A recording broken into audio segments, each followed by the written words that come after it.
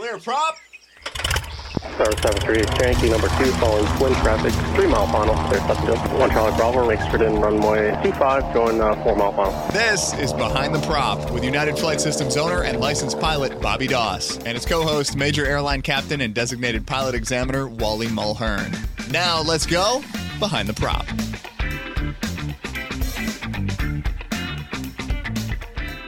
What's up, Wally? Hey, Bobby, how are you? Fantastic. This week is a show that is near and dear to my heart and one that we've thought about doing but really didn't have the right context for a long, long time. Today is all about selecting a flight school. Many of you listening to this show probably have already selected a flight school or an independent CFI to help you with your training.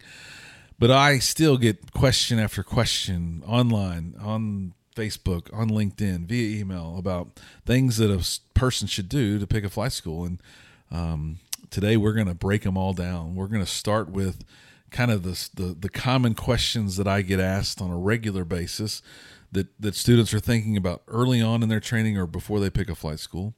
And then we're going to talk about really what, out of the years of experience and training that Wally and I have both done, really what we would suggest to a brand new person that wants to become a pilot.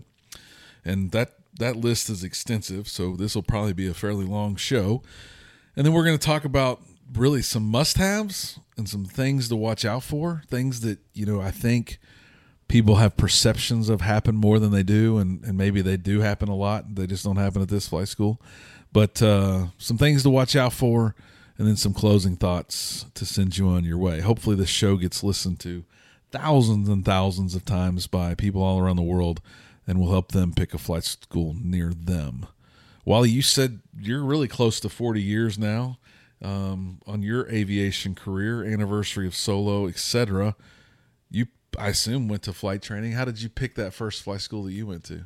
Well, it was actually fairly easy. It happened to be our next door neighbors owned it, so it was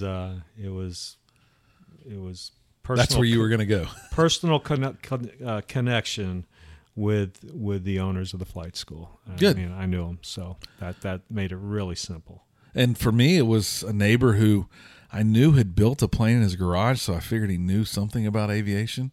And I knew he had riveted wings and stuff in his garage, so I just asked him if he would meet me and talk. And it's going to be one of my recommendations later is to try and find that mentor. But we talked, and he sent me to this very flight school to meet the team and to talk to them about my flight training goals, and that's what I did, and I've been here ever since.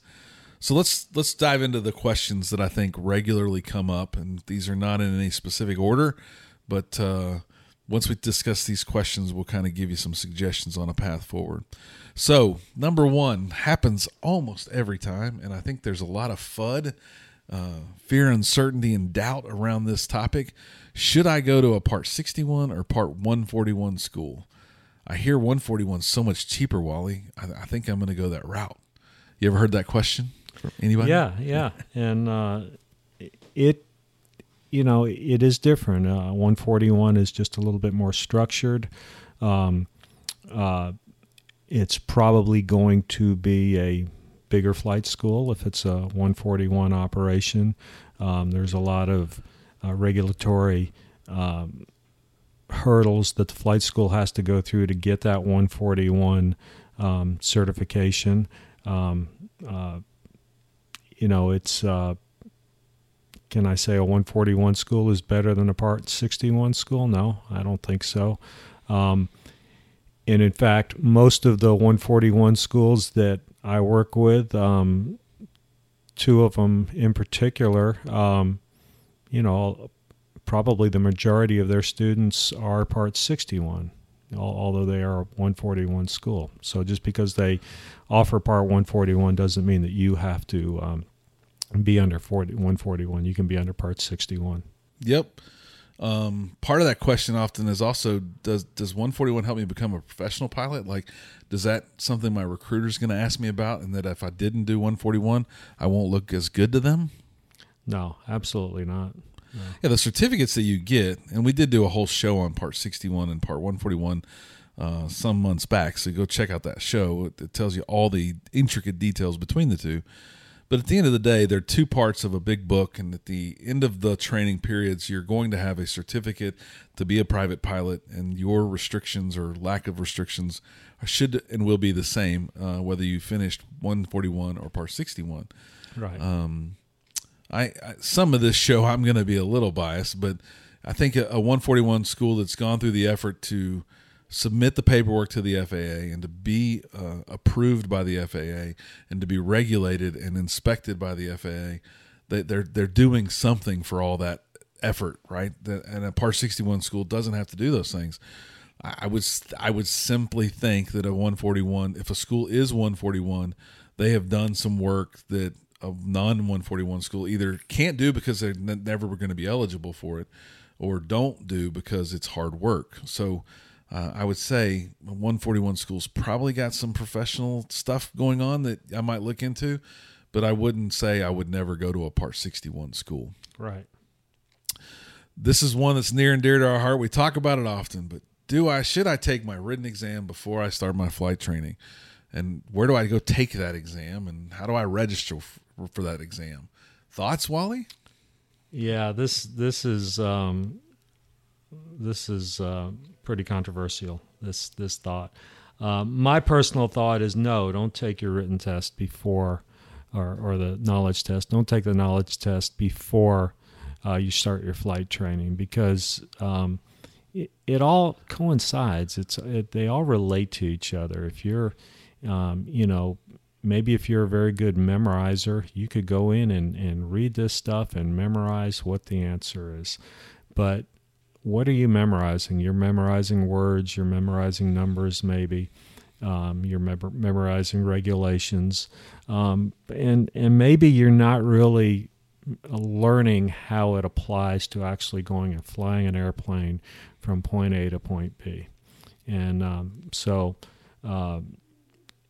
for some people it works that way. I could have never done that. I could have never gone in and just studied the knowledge test stuff and then not been in an airplane and then taken the knowledge test.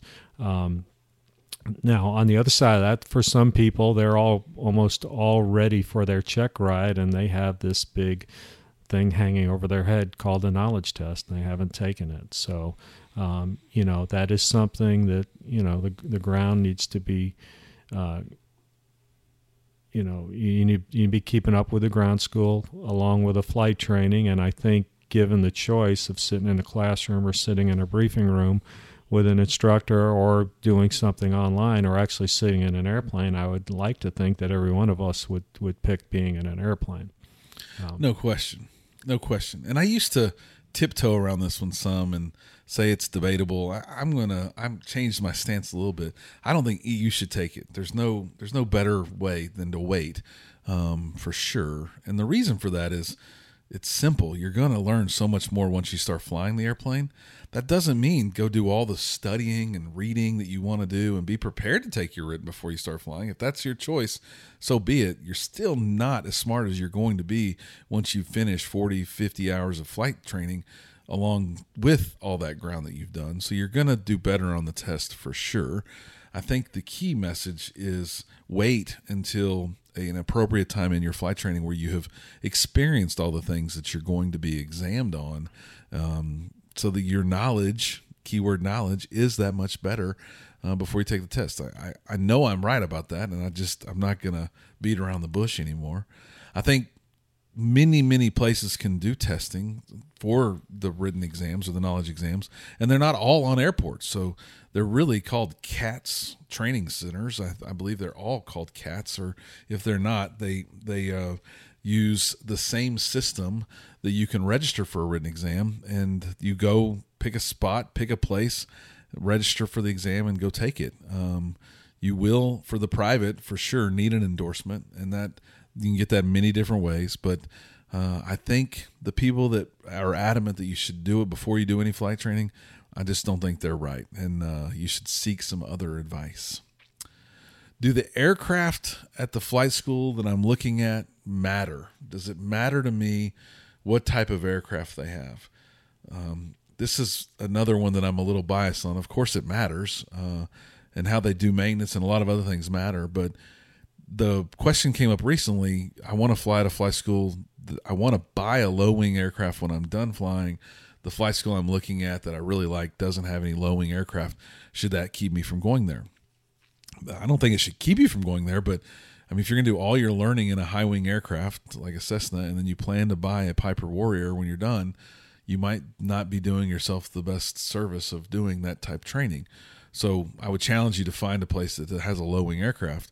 But other than that, all these single engine trainers have something in common that I don't think non-pilots understand.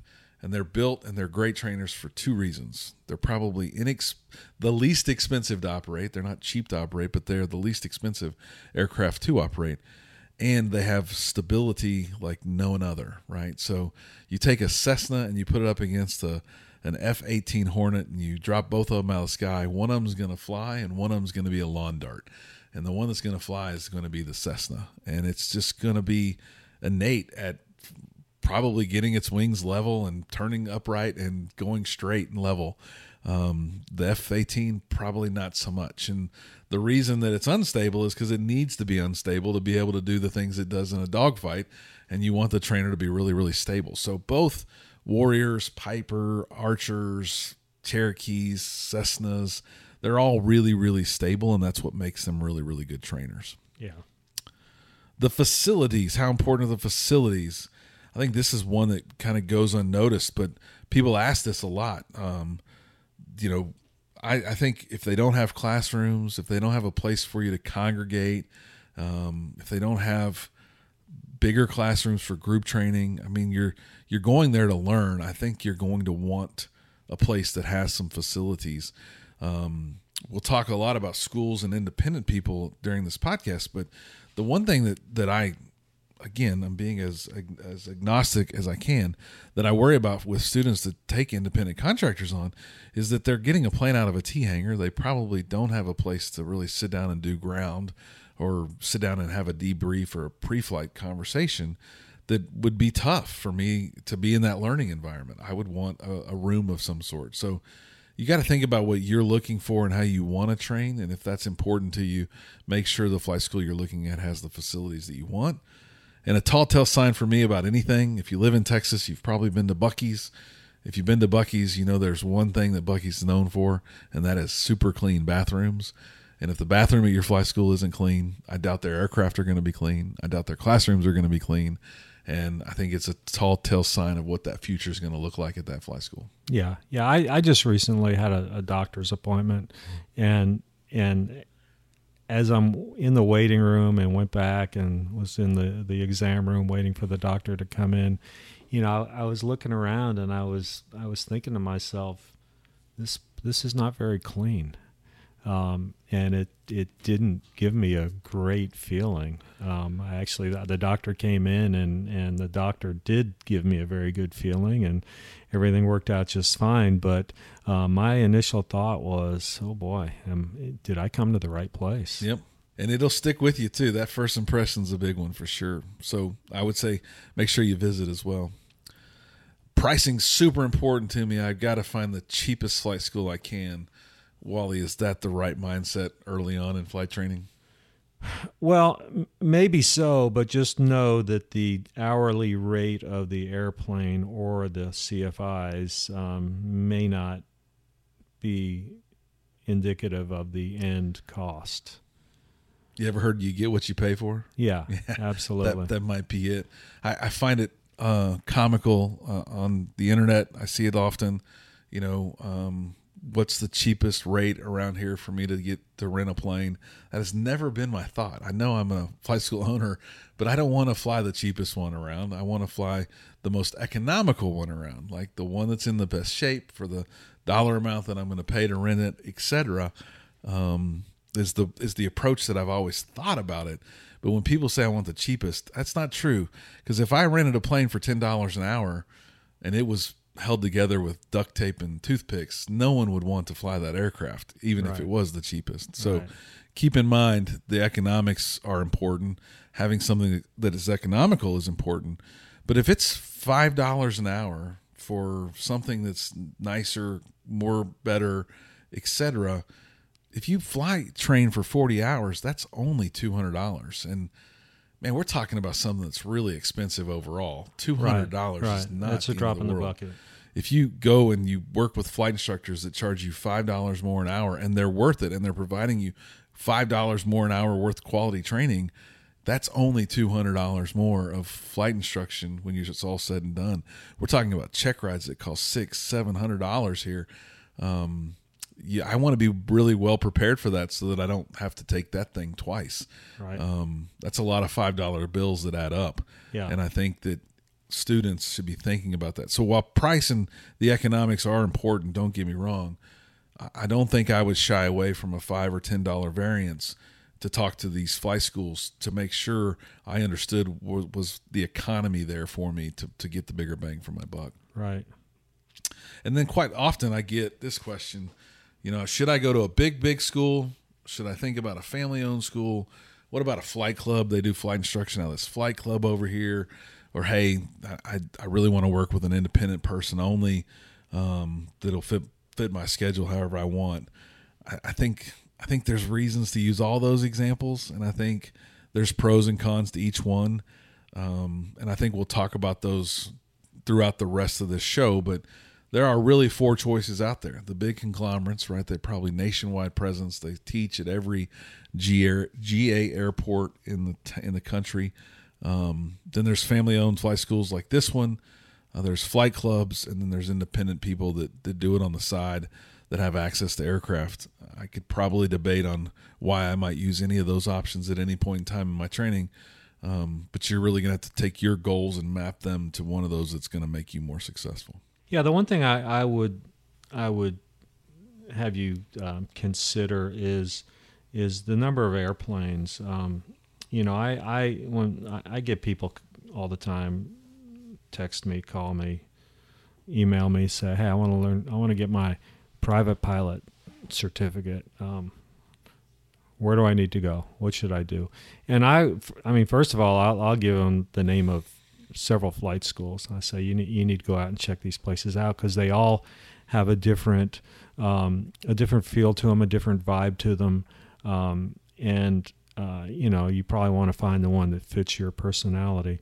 But one thing that is important, I tell people that I believe that you need to, especially in the very beginning of your training, you need to schedule to fly 3 times a week, keeping in mind that probably one of those 3 times a week, something's going to get canceled because you're working around 4 different schedules. You're working around your schedule, you're working around the instructor's schedule, you're working around the airplane schedule, and you're working around the weather schedule. And, maybe this time of year where we actually have nice weather here in Houston most of the time, if you schedule 3 times a week, probably a good chance that you will get to fly 3 times a week. But the one thing that we can look at is if you're at a flight school that has a limited number of airplanes, if that airplane goes down for maintenance, your training is on hold. So I think that is important. If you're going to train in a Piper Warrior, for instance, how many Warriors does this flight school have? Does it have 2, 3, 4, 5 airplanes so that if one does go down, you've got a backup?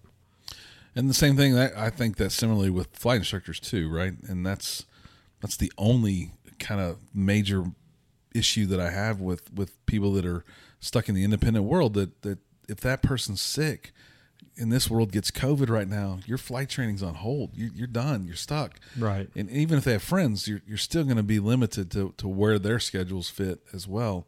So just keep that in mind. I think that I love Wally's 3 times a week. One's going to get canceled because that probably is the reality in the world based on those 4 schedules. And I think it is, it's a good idea to be at a flight school that does have multiple instructors. I don't think it's a good idea for every time you walk in to have a different instructor. I'm not saying that at all. I think there's continuity with finding the instructor whose personality meshes with yours and you communicate well with them. But at certain stages in the training, I think it is a good idea for a different instructor to take a look at somebody, because you know the first instructor may have missed something. No doubt. And the other instructor will pick up. And I go back to my getting my private pilot certificate. I had one instructor the entire way through. I never flew with anybody else. And I thought, wow, obviously he did a decent job because I passed my check ride, but I didn't know any better. I didn't know that maybe I should have flown with someone else to have someone else kind of evaluate me. Yeah, I always recommend two people, even at this school. If somebody walks in the door, I said, look, pick a primary and have a backup and fly with that backup by your sixth flight, just to have another set of eyes and have a relationship with a team of people that you want to work with. And I think I call that out a little bit later in the show as well. But let's talk through our suggestions from kind of the starting point to the ending point, because the one student that did bring this whole podcast to life brought up how confusing and how hard it is to find all this information. It's really weird. We can all pretty much figure out how to go to college. We can all figure out how to go to cosmetology school. It's this flight training seems to be this one-off thing that is so unique. People don't know how to get started, and it is disappointing, obviously. So I think there's two directions that almost everyone that wants to learn how to fly is in. I'll say 90 plus percentile. And that's either they want to learn how to fly for fun or they want to learn how to fly professionally. And we'll try and address both of those sides of the fence as we talk through these items. But it is, if you're in one of those boats, you're in the largest majority. And there's very few people that are trying to find another path to aviation, unless they just don't want to be in it and mom and dad are pushing them. That's kind of the other group that I think about often, and they're pretty much doomed from the start if they don't want to do it, for sure. But the first thing that I recommend to everybody, and we'll alternate these, Wally, to kind of go through it for the listeners, is to find that friend and that mentor to talk to. I was lucky there was a guy on my street, but if you live anywhere near a GA airport, Wally, how hard would it be to find someone that would sit down and talk to you about aviation and your potential flight career? Pilots love to talk. Pilots love to talk, so it would not be hard at all. Yeah, if you went into an FBO, which is a flight business office at any airport in the country, thinking GA airport, which there's probably one every 40 miles around the country, walk into the front and say, hey, I would like to learn to fly, and I'd like to talk to somebody about it before I went and interviewed a bunch of flight schools. You would think there would be 4 or 5 people calling or texting that person by the end of the day with some real luck. And that can either be a phone call, that can be a walk-in, but find someone that you would want to talk to. There are plenty of community events going on in your area right now. If you've never been to an airport, there is a open house. There is a women in aviation group meeting this Thursday night. There's a speech being delivered by someone who flew in the war. There's something going on in your local area at an airport that you can get involved and try and meet some people to find that mentor. No question. What's the second thing that we would recommend there, Wally, for potential students? Second thing would be to set some goals. Give yourself, some goals. As we're talking about a private pilot, probably there's maybe 4 or 5 hurdles. Maybe that's not a good word, but 4 or 5 gates that you have to go through before you get your private pilot certificate. The first one, shortly after you start flying, probably a good idea is to go ahead and get a medical. Get your physical done just for the outside chance that you can't pass the physical. If you get in and you find that you have some sort of medical condition that disqualifies you from receiving an FAA medical, well, this is all a moot point. Maybe you're not able to fly. Maybe you're not able to hold a first class or second class medical, which is needed for to be a commercial pilot. So it'd be nice to know pretty early on in the flight training if this is going to work for you. So, maybe get a medical. Maybe that's the first goal, and that's actually very simple. All you got to do is go make an appointment, go to the doctor's office and get this taken care of. It's a fairly easy physical. But maybe the next goal is to say, gee, I would really like to solo by this time. And, talk to your instructor about it and say, boy, is this realistic? I'm scheduling to fly once a week, and after 4 weeks, I want to solo. Is that realistic? No, that's not realistic. I'm scheduling 3 times a week, and after 6 weeks, I'd really like to solo. Is that realistic? Yeah, that's probably realistic. That's 18 scheduled flights, of which you're not going to probably fly 18 of them, but maybe the next goal after that is the solo cross country. Somewhere in there is your knowledge test results, and then after that, the goal is your check ride.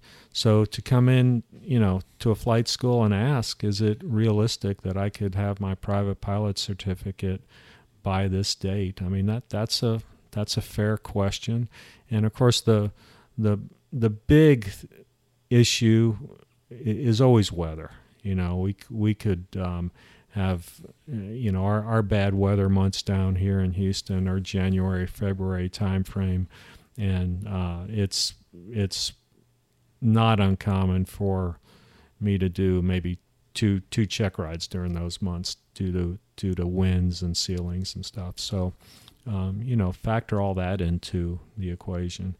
But, set some goals. Yep. And I think you nailed it. I think there should be something short and something longer term.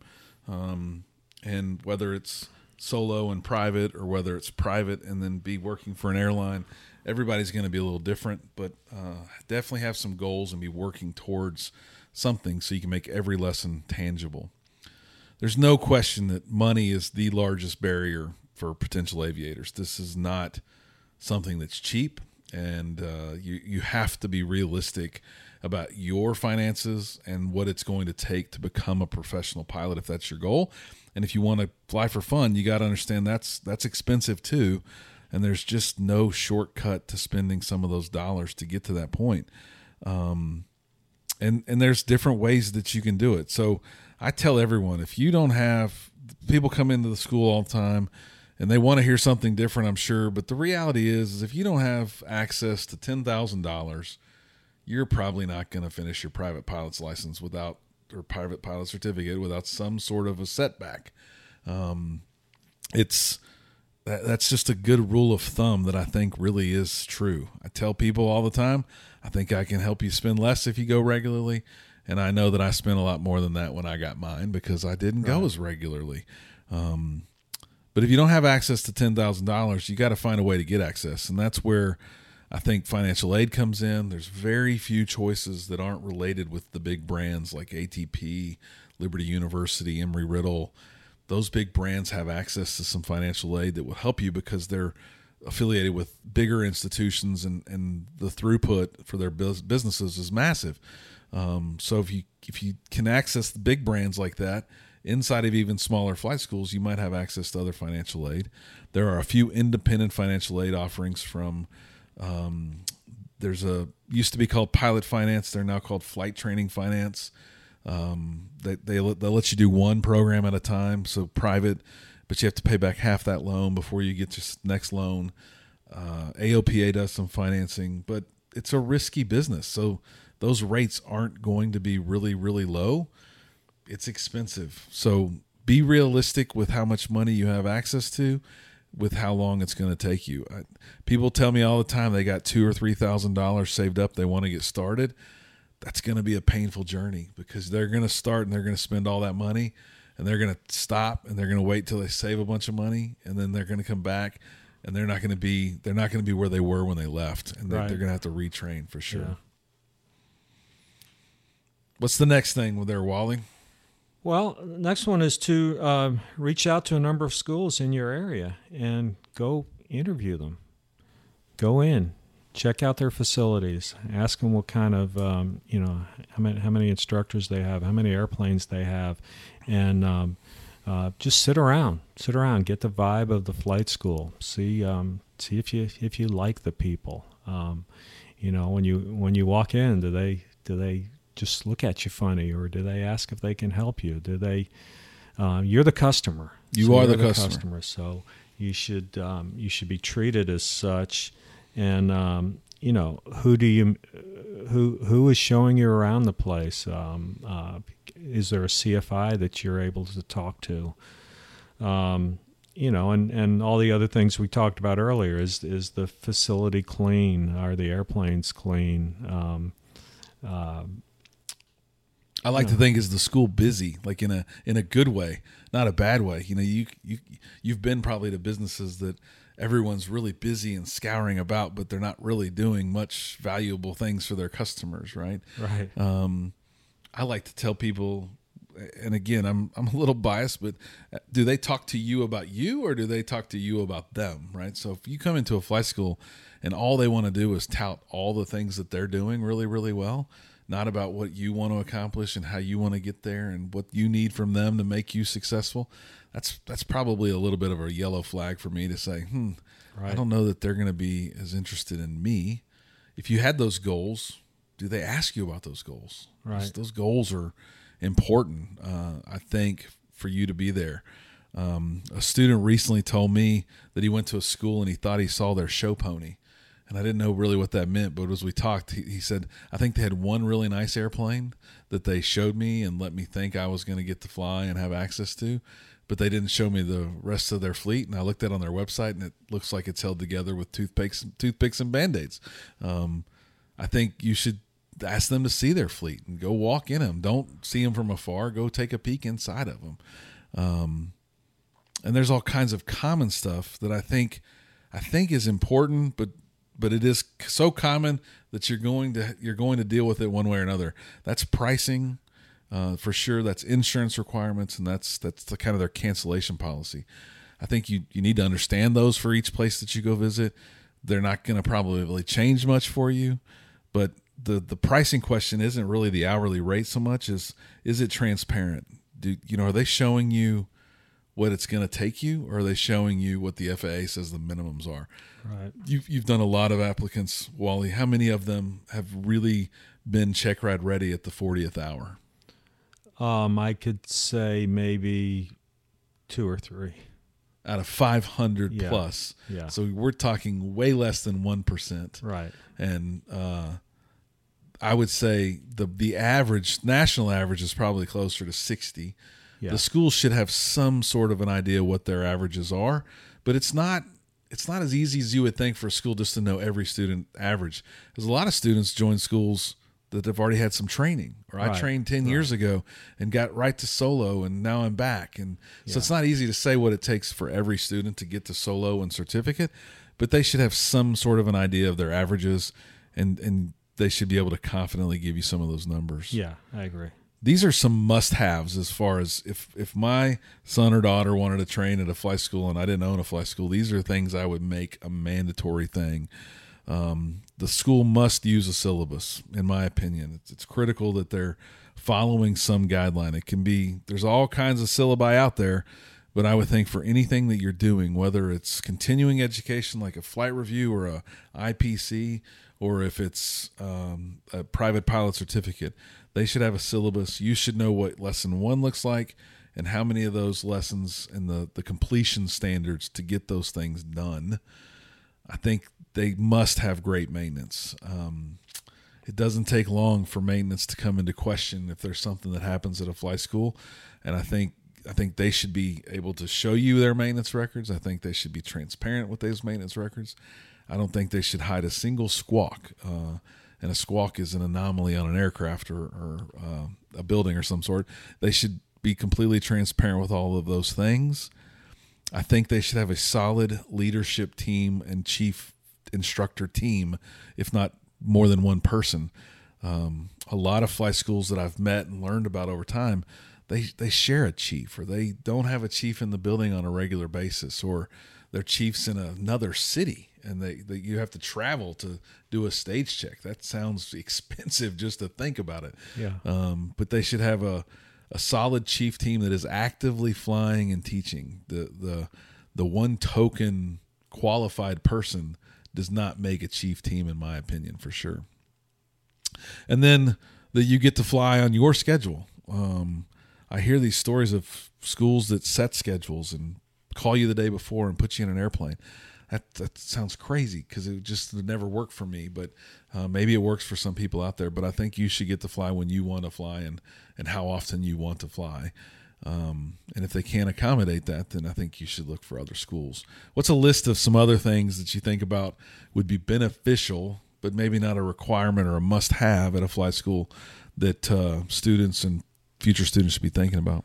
Well, one thing we talked about was weather cancellation. So something else to think about is a simulator. If the flight school has a simulator, maybe if today is a bad weather day, maybe especially with the more advanced ratings, the instrument rating and so forth, maybe getting in a simulator for the flight today would be a worthwhile thing. Simulator is just what it says. It simulates the flight, and it can be so much better of a classroom. An airplane doesn't make a great classroom. An airplane is, this time of year it's hot, it's noisy. It's not a great classroom. It's the most expensive classroom there is. Absolutely. But a simulator can be a very nice classroom because it's quiet, it's climate controlled, but probably the best thing that can happen is the instructor has the ability to push a button and stop everything. If you just are in the middle of a maneuver and you just say, I have no clue what I'm doing, boom, you could hit the stop button and you turn around and talk to the instructor, and he has the ability to move you back. Okay, let me move you back, 5 miles, and let's try intercepting that final approach course one more time. So I would say a simulator. That's if they have a simulator, that's probably a pretty good thing to have. Other thing is we talked about the fleets. I mean, do they have multiple common airplanes? If you're going to train in a Cessna 172, how many 172s do you have? And is one an N model, one a P model? Are they similar? I do think it's a good idea, even if you say, hey, I'm gonna train in a Cherokee. I think somewhere in your flight training to go out and fly a Cessna is definitely a good thing because there are just different things about it. It's got electric flaps, it's got a different type fuel system, and it just flies a little bit differently. So I think it is something that's very good because when you get your private pilot certificate, you're legal to fly it. Yep. You may get your private pilot certificate in a Piper Warrior and never set foot in a Cessna, and you're legal to go fly a Cessna. Now, you're probably not insurable, but you're legal to go fly that Cessna. Yeah, and if you're listening to this and you don't know why we're saying this is an important benefit, it's because of maintenance, and not unscheduled maintenance, but scheduled maintenance.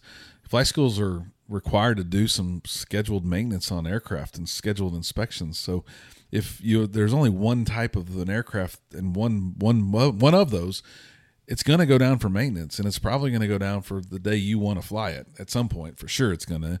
And you want some interchangeability there.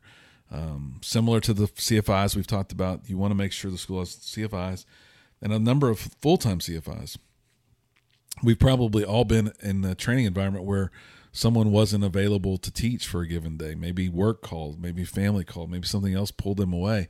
You want to make sure that your schedule matches up with the team of CFIs that you have available to you to teach you, and that their schedules line up with yours, and that they're not going to be available just one day a week. And I think it's important that a flight school be transparent on the tenure of flight instructors. Now with the airlines hiring again, everyone's going to leave at their 1400th and 99th hour because airlines are hiring. So you don't want to start your private training with someone who's got 1,450 hours, do you, Wally? No. Because they're not going to be there when you finish. They're not going to get you to solo even. They're going to work about, at a really busy flight school, they're going to work about another 2 weeks and they're going to be gone. So make sure you understand the tenure of those flight instructors, and then really what are the qualifications of those. At my flight school, you have to be a double I to work here shortly after you start if you don't have it when you join. And that's important to one, just be a much better pilot and teacher, but everybody that trains here probably wants their instrument rating, so it's important to have those. And if the school has a twin, how many MEIs do they have, multi-engine instructors? And you should just know these things about the school to be able to really understand if it's going to fit and help you achieve your goals. We talked about the 141 stuff. I think it's a benefit. It's not a hindrance if they don't have it, but I think it is a benefit. What else, Wally, is on that list of benefits? Oh, hours of operation. I know of some flight schools that work. They say the hours are 8 to 5. Can you come in earlier? Can you work later? I mean, if you have just a normal job, a flight school that's 8 to 5 probably doesn't really work for you, because you need to come in after work, or you're giving up, all your weekend days. Yeah. Do they have the facilities like we talked about? Do they do things for the community? Do they do open house type stuff? Do they do fun activity type events for aviators? Do they offer group courses? A lot of our students want to do time building, so we facilitate a way by which our students can pair up with one another and do time building activities. I think that's important and a benefit to students. And then pros and cons, how are they affiliated with bigger other outlets? Like, are they a Cessna Pilot Center? Do they have relationships with Textron, other Piper type products? Are they affiliated with Embry-Riddle or Liberty University or one of those other big schools that just gets, all of that stuff there for you as a student pilot? It's going to benefit you. Relationships with DPEs. Luckily, I'm sitting in my office and I have a DPE working on this podcast with me. But, does the school have a good relationship and a good history with designated pilot examiners, so that when you do become check ride ready, are you going to be able to get on someone's schedule to be able to have that check ride? And I think it's really important that the flight school does a weekly podcast. No, that's probably a little too biased, but do they do other things for the aviation community? That was a joke, everyone. And then I think the big one that it goes without question, I don't think I've ever seen this one. How do you onboard your students? How do you get your students ready for flight training, and how do they know what's expected of them and what they can expect of you? And so the last question and the last real thing you should be asking about is, how do they onboard their students, and what do they do to really make sure you're really ready and in the best position to be successful to achieve your goals. And if you asked all those things and all those benefits were added up on a cheat sheet of some sort, you then got to pick your flight school. And I get asked this all the time. If I pick a flight school, is it a final decision, Wally? Like, do I have to finish with that flight school? No, absolutely not. You have some limitations with 141 transferring from school to school, but by and large, for Part 61, if you start at a flight school and you determine that after a couple of weeks that it's just not working for you, you can take your logbook and go down the street and pick up with another flight school. There's going to be a learning curve. I mean, getting spooled up with the other flight school, obviously. But, it's much like picking a doctor. If you go to a dentist and you realize, I just didn't really care for the dental office. I didn't, they didn't really meet my needs. Could I go down the street to a different dentist? Absolutely, you can. Yep. And I think, whenever I meet a new student or family with students that want to join, I always tell them that's why I recommend Part 61 for private, because if I'm not doing you right, I want you to be flexible in your transferability. If you start 141, there are some limitations on how much time you can take with you and what the new school's got to do. And I think that level of transparency does me good and my students good. And a real reason why you should start Part 61 if you're going to do private. But it's not a forever decision. Your CFI choice is not a forever decision. I don't know if you go to a school or you pick a school that says you have to fly with Tom, Dick, or Harry, but if that is the case, that you can raise your hand and say, we aren't clicking. I don't care what the situation is. You're going to have a instructor-student relationship with your instructor, and if you can't do that for personality conflicts or the language they use or whatever that might be, you need to raise your hand and say, I need a new instructor. Don't wait until it's a real problem. Right. The flight schools should be able to solve that for you. Yeah. One we don't talk about a lot on the show, but we probably should, is join the AOPA, right? The AOPA is something that benefits all pilots and all airplane owners, and something that you can get for free as a student pilot. If you search student pilot free membership, AOPA, I'm sure you're going to get the website that lets you do that. You get 6 months of free subscription to the Flight Training Magazine. I still love reading that magazine. And you get 6 months of free to the AOPA. So you could call their medical hotline if you were concerned about some medical things that you needed to address before you went and get that medical, etc. So the AOPA is a great tool. Try it for 6 months before you have to pay for it. That's something that is an amiss if you don't join the AOPA. And then we talked about it, but get a medical sooner than later. Don't hesitate. If you think that you want to be a professional pilot, ask for a first class medical. They're going to do an EKG and some other things on you that are required to be an airplane transport pilot, right? And if you can't pass that now, it's going to be hard to pass it in the future. Yeah, and the EKG only comes into play if you're over 40. Oh, okay, good. Yeah.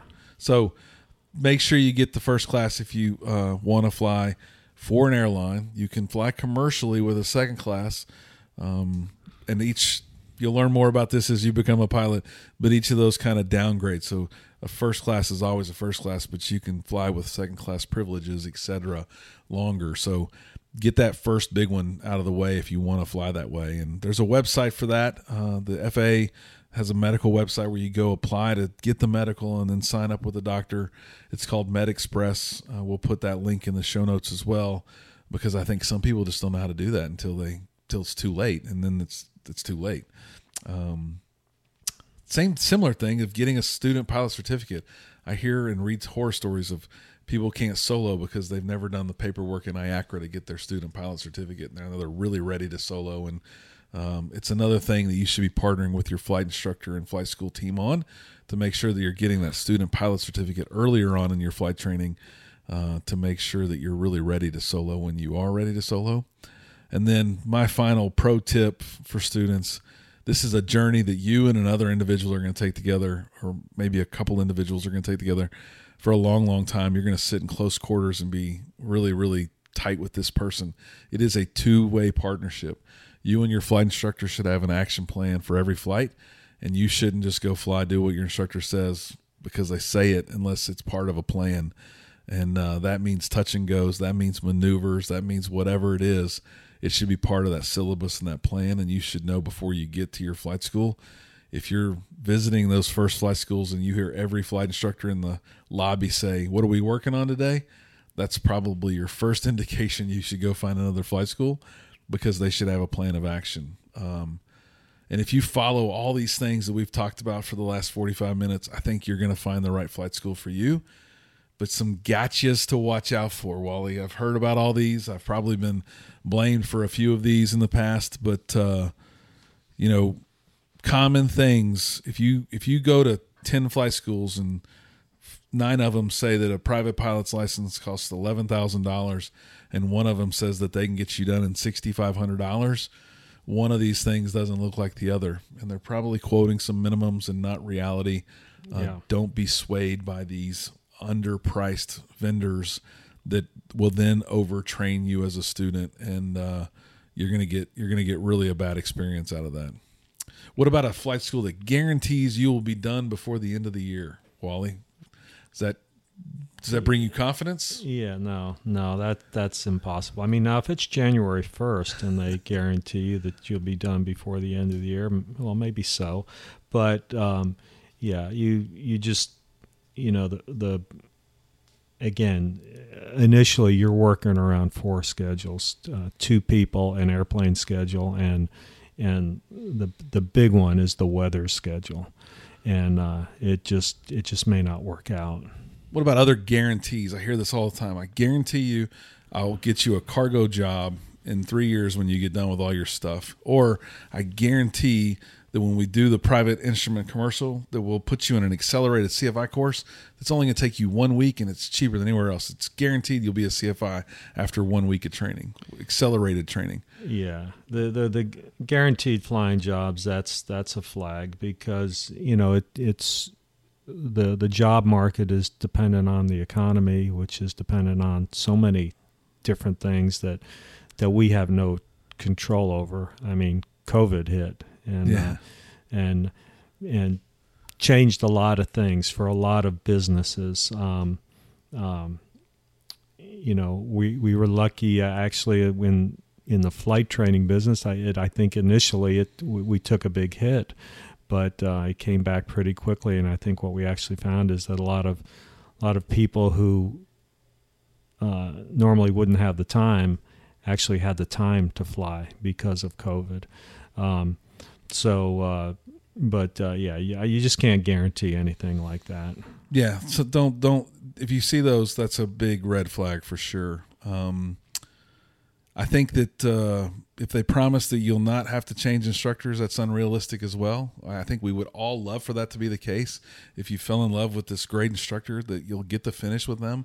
But the reality is great instructors are very busy, and that means they've probably flown a lot of hours, and that means they might get a job before you get done with all your ratings. And right. It's just not realistic that that's possible. Right. And I think the starting with Tom and then getting changed to someone else who's brand new is a slippery slope. Brand new instructors pass their check rides, and they're more than capable of teaching you how to fly an aircraft. But experience does matter, and you want a team that's got some variety in it and some longevity as part of it, but you don't want to start with that longest tenured CFI because they're not going to be around when you leave. Right. I don't think any list we could put together, Wally, would be perfect, but I think if they follow this stuff, they're going to find a flight school that's good for them. I think that throughout training, students should keep flight schools accountable to focusing on their goals and what they need to accomplish. Keep up with the weather and the maintenance schedules, and you'll probably do pretty well. Anything to wrap with for picking a flight school or an independent CFI? No. As always, once you do join that flight school, I would say fly safe and always stay behind the prop. Thanks for listening. Thanks for checking out the Behind the Prop podcast. Be sure to click subscribe and check us out online at BehindTheProp.com. Behind the Prop is recorded in Houston, Texas. Creator and host is Bobby Doss. Co-host is Wally Mulhern. The show is for entertainment purposes only and is not meant to replace actual flight instruction. Thanks for listening, and remember, fly safe.